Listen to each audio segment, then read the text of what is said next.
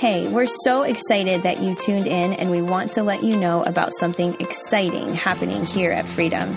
Beginning September 17th, we are offering 2 worship experiences at 9 a.m. and 11 a.m. Both experiences are identical. We would love to have you join us at one of our experiences. Hope to see you there. My message this morning is entitled, Marked to Make a Difference. Marked to make a difference. God has called you to make a difference in this world. And I thought about what it means to have influence. We realize in this room today that somewhere along the line, can I get your attention for a moment? Somewhere along the line, somebody influenced you and told you something that spoke to your life. Somewhere along the line, someone either led you to Jesus, helped you with a struggle, walked you through an addiction, walked you through a breakup, gave you some sound advice, gave you something that you said, wow, that helped me. Is that right? Can I have all the house lights up for just a little bit, except for this one? It's a little bright. Somebody spoke into your life something that has maybe resonated in your heart. And when I think about the word influence, I think about one of the definitions I found was the captivity to have an effect on the character, development, or behavior of someone. I'll say it again. The captivity to have an effect on the character, development, and impact, or rather behavior of someone or something. So when you look through the Bible, we look at people that have influenced other people. We look at people that have allowed this opportunity of marking people, because in our lives, we've all been marked. If you know Jesus, you've been marked by the Savior, right? You realize that you're different. You've been kind of embedded with this idea that, man, the reason why you probably came to Christ was because at some point you realized that your life is not like everybody else's. That you were marked by the Maker. But you weren't just marked by the Maker, you were marked to make a difference. And so, when we look at influence and what that means, there's a couple characters we can use, but for the sake of this message this morning, I want to talk for a few moments about Samuel, the prophet Samuel. For those of you that may or may not know, I just want to bring everybody to the same page. Can I teach a little bit this morning? Usually I preach, and I'm a little bit more of a preacher, but there's some things I discovered here in bringing this truth to the table about Samuel. And Samuel was a man who truly, for those of you that don't know, was a leader in ancient Israel. He was, if you would turn with me to the book of 1 Samuel, and let's turn to chapter 7 just for a moment. 1 Samuel chapter 7. He's known, Samuel that is, as a prophet, but he also was known as a prophet with great respect. Toward the end of the period of the judges of Israel, Samuel, in the Hebrew Bible, we read, not just in the Hebrew Bible, but our Bible, but in that day, he found himself to be a person that people looked upon. They found him to be a man of intrigue, of character, and roughly the 300 years between Joshua and King Saul, God began preparing a child with leadership skills that would be a very big influence to the people of God during Israel's toughest time. Can I tell you something? Listen to me now. God is often forging you for a moment in the near future. When God was preparing Samuel, Israel didn't need Samuel yet. But God was preparing Samuel for that time. Just like that this morning, there's things that you're going through that God is preparing you for a day yet to be determined. Have you ever seen a flyer that said, this such and such a date, but the time to be announced or to be determined, right? And if you've seen that, you realize that we know it's going to happen, but we don't know exactly when.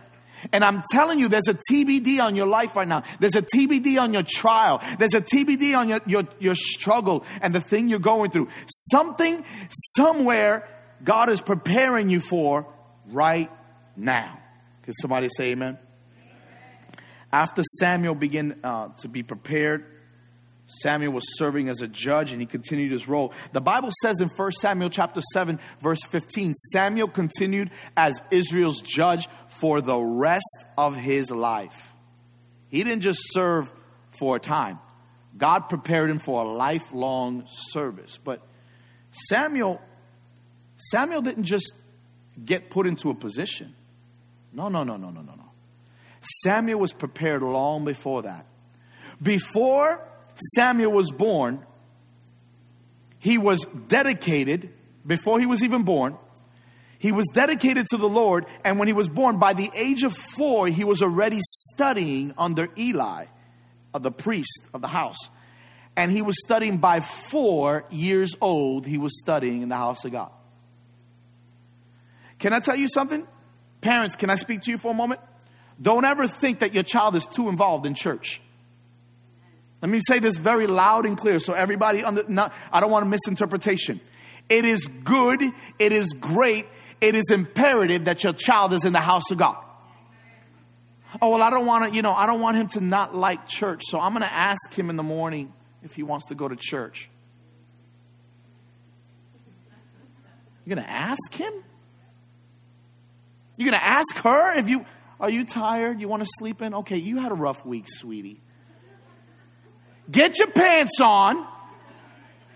Brush your teeth. We're going to the house of the Lord. Come on, somebody. That's a theme in my heart right now. I'm just saying. Get yourself dressed. Don't fear bringing them up in the house of the Lord. They were 4 years old. Samuel's studying under the priest already. People get all bent out of shape. He's been in church 3 times this week. He really needs to. No, he needs the house of God. He needs the word of God. He needs the things of God. Why? Because the word of God will never pass away. It will never return void. You got to get the word of God into your children before the world gets their word into your children. There's only so much room. There's only so much room. You see, you don't realize this, but even the children, if you look, the Jewish children, the Hebrew children would memorize the Torah by the age of 12. They will memorize entire books of the Bible by 12 years old, and we get bent out of shape about memorizing a verse. Hello? I am going to preach it, and I'm going to tell you we need the word of God. We got problems in schools, problem in our community, because everybody wants to tiptoe about how much God should we allow in a child's life. Can I tell you something? Don't bend and don't break. Stand upon the word of God. Eli taught Samuel at an early age. That is why Samuel had influence. That is why Samuel was so important to Israel. Are you with me? Awfully quiet. How did Samuel, the prophet, gain such influence? Well, James tells us a couple different things, but one of the reasons why Samuel was able to have influence and why many of us can have influence on people is, guess what? Tested faithfulness. I'm going to say this again. How can we as people of God gain influence over the world around us? Hear me. Tested faithfulness. When you're tested and you remain faithful, when you're tested and you remain strong and you stand on the word of God, tested faithfulness will walk you through your difficult times.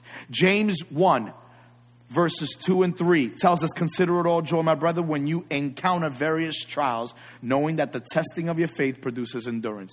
What is endurance? Hanging in there. When you feel like you can't hang anymore, it's the word of God that helps us endure.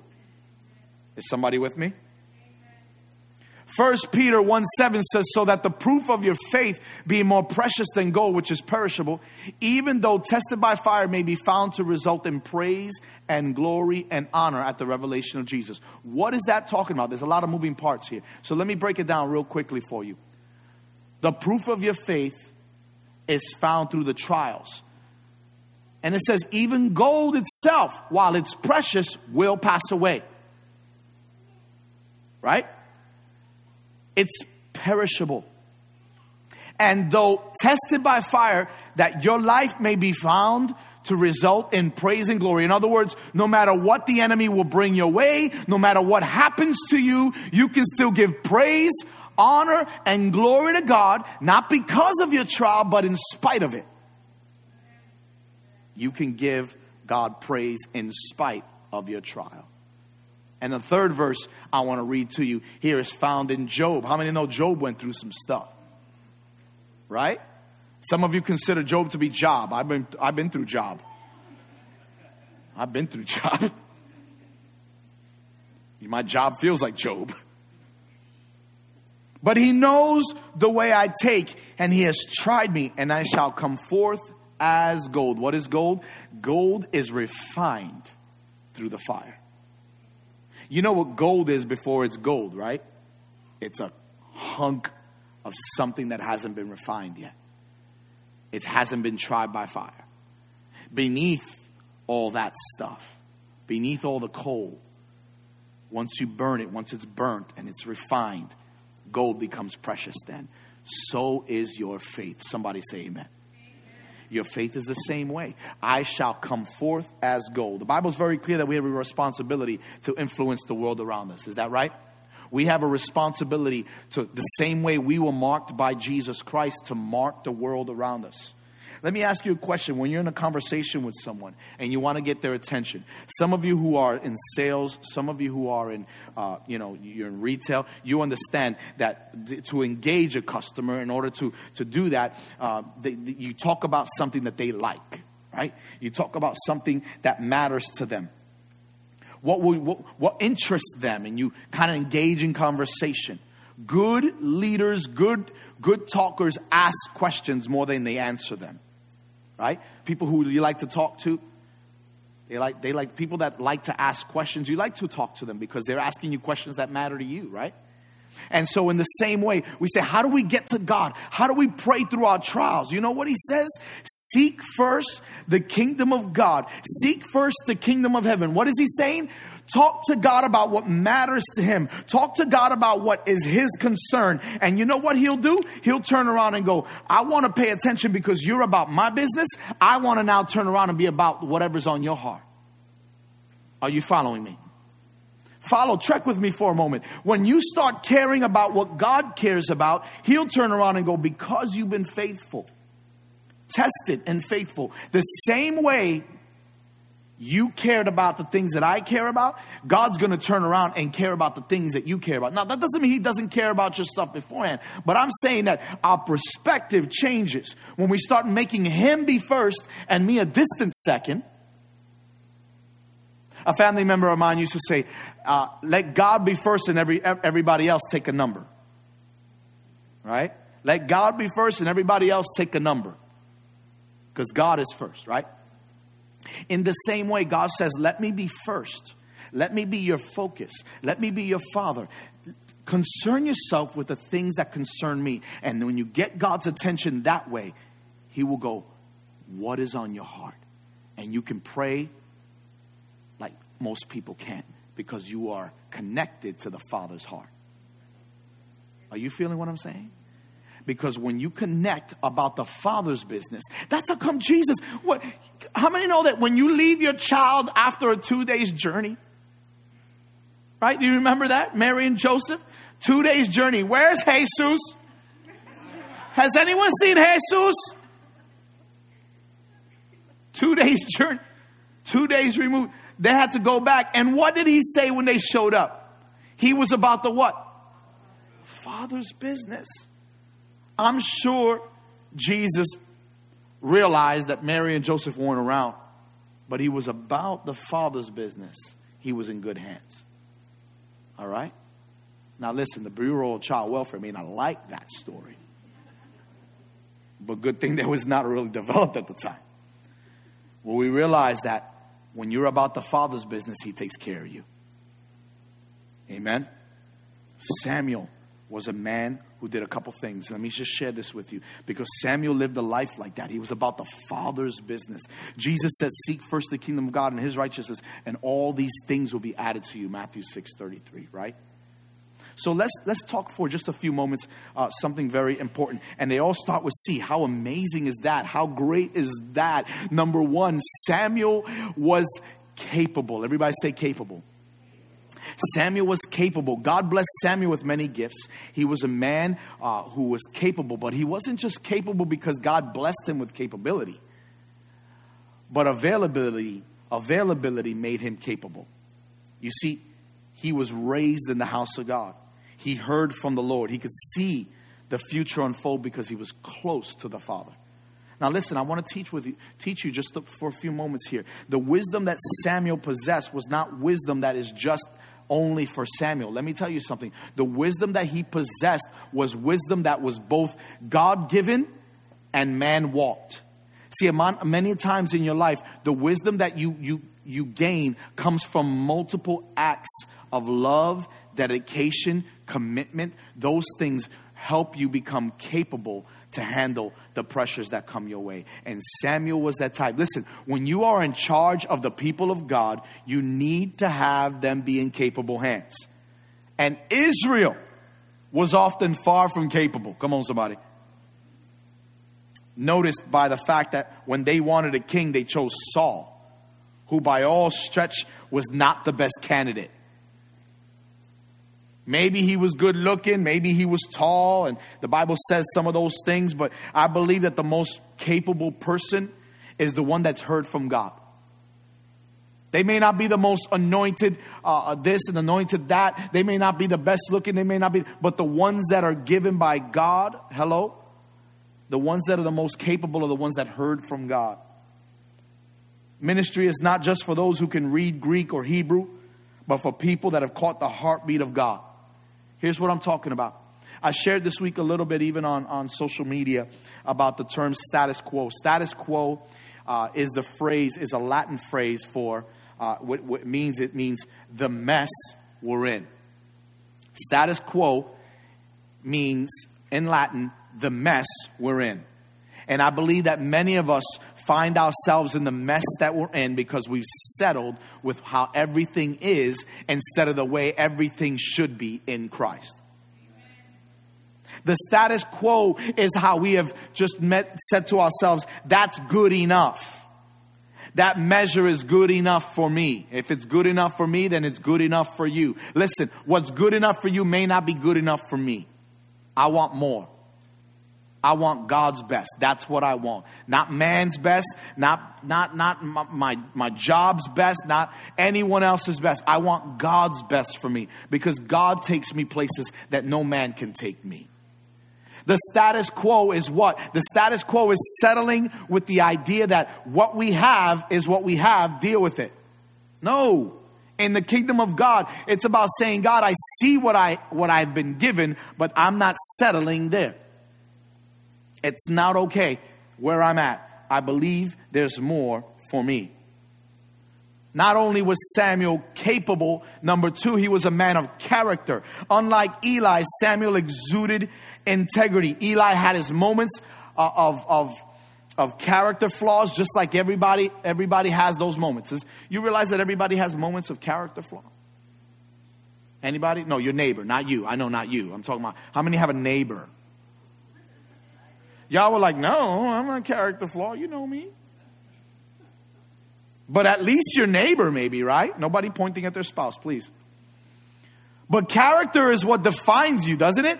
Character is what people see in you, often before you see it in yourself. It's what people say about you when you pass away. Character is one of the most important things you have. Are you investing in that? Are you investing in your character? I heard it said before. I've seen it on T-shirts, and I've heard it be said before. Live your life in a way so that the preacher won't have to lie at your funeral. That's...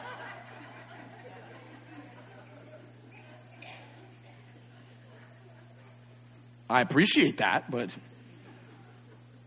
it makes sense, doesn't it? If you're living in such a way that your preacher would have a hard time in your funeral, maybe you want to take a look. Take a look, see. Right? It's important. See, people trusted Samuel because he was a man of character. They knew he had Israel's best interest at heart. The key to Samuel's life is found in 1 Samuel 15:22. Let's look at that for a moment. One of the key verses in 1 Samuel 15:22 says, Does the Lord delight in burnt offerings and sacrifices as much as in obeying the voice of the Lord? Listen, to obey is better than sacrifice. Okay. In case you don't know what this verse is talking about, you know what it's saying?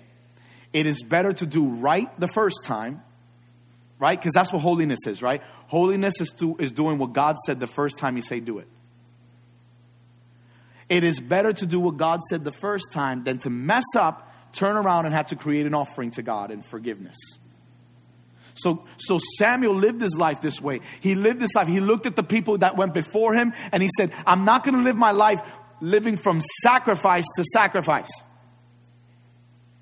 And some people live that way. They don't live their life in the immense abundance of God. What they do is they live sacrifice to sacrifice. God forgive me. And then you go, and then God forgive me again. And then they go on, and God forgive me again.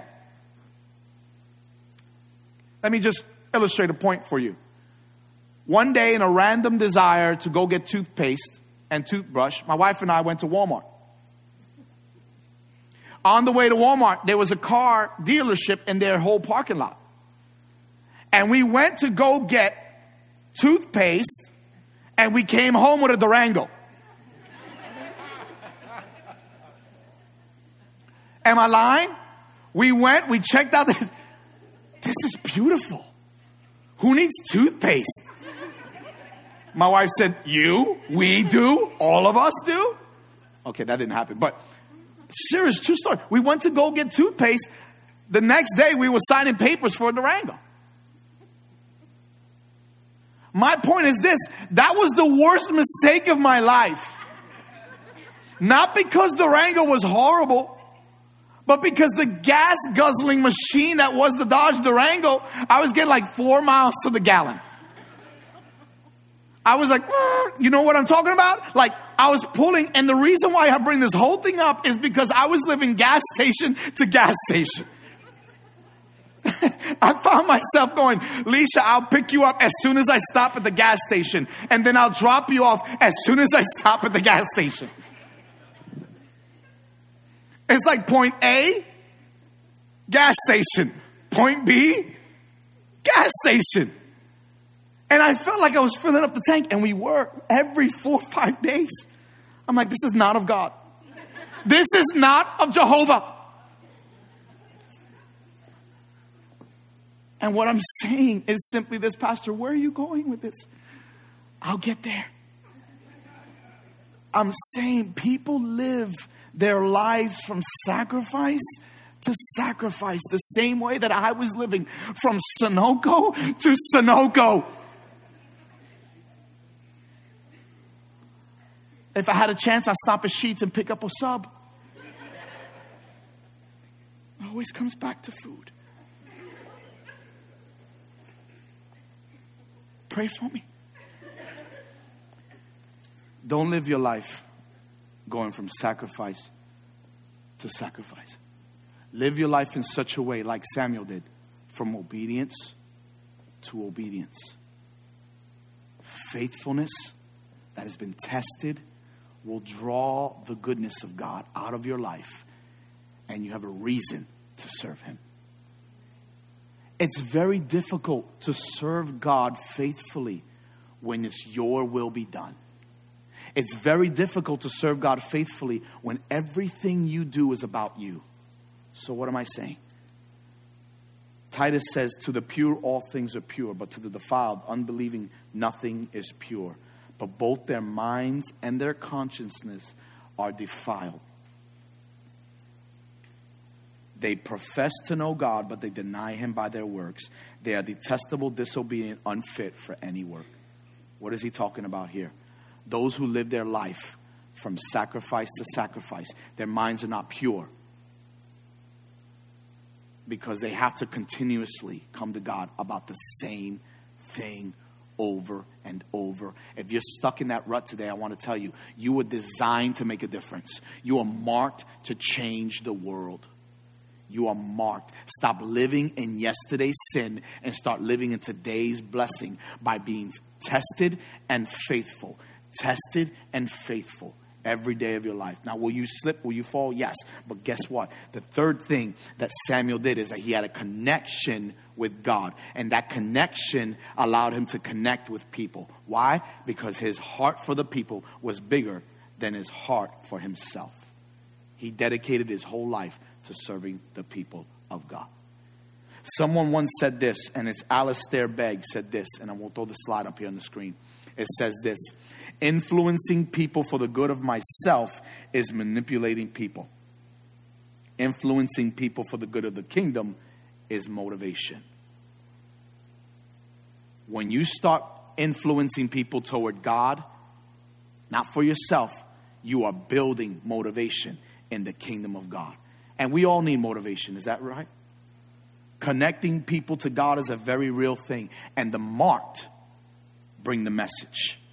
The marked bring the message. How many know that in our lives there are times that we find ourselves influencing people for the good of ourselves, and then we're wondering why God hasn't blessed us? Anybody? We start asking God, where am I in this whole thing? Why am I not hearing from God? One thing that will never influence the world, or one person that will never influence the world, is the person that's trying to become like it. One person that will never influence the world is the person that's trying to become like it. Having influence is not about elevating yourself, but elevating others. And saying, God, may my life make a difference in someone else. Listen, look at me for a moment. Your life will never be in vain when you're elevating others to know Jesus. Your life will never be in vain if you're elevating others. Look at me. When you're elevating others, God honors the people of God. Amen? You see, Alistair got something right there.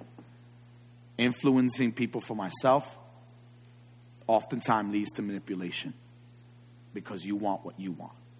But when you start influencing people for the kingdom of God, people are then motivated and mobilized to see great things happen. That's why I believe we as a church are thriving and moving forward, because there is great motivation in seeing people that are lost come to Christ. And that is our goal. Every time you serve, every time you give, every time you come, every time you attend a men's event, a women's event, a youth event, anytime you do anything in the church, you are moving the vision forward and you're participating in that. Can I ask you in this room right now to just bow your head for a moment?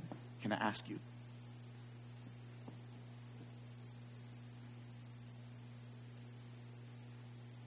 Father, I'm asking you the next few moments to help us to reflect on the goodness of God and the fact that we need you more.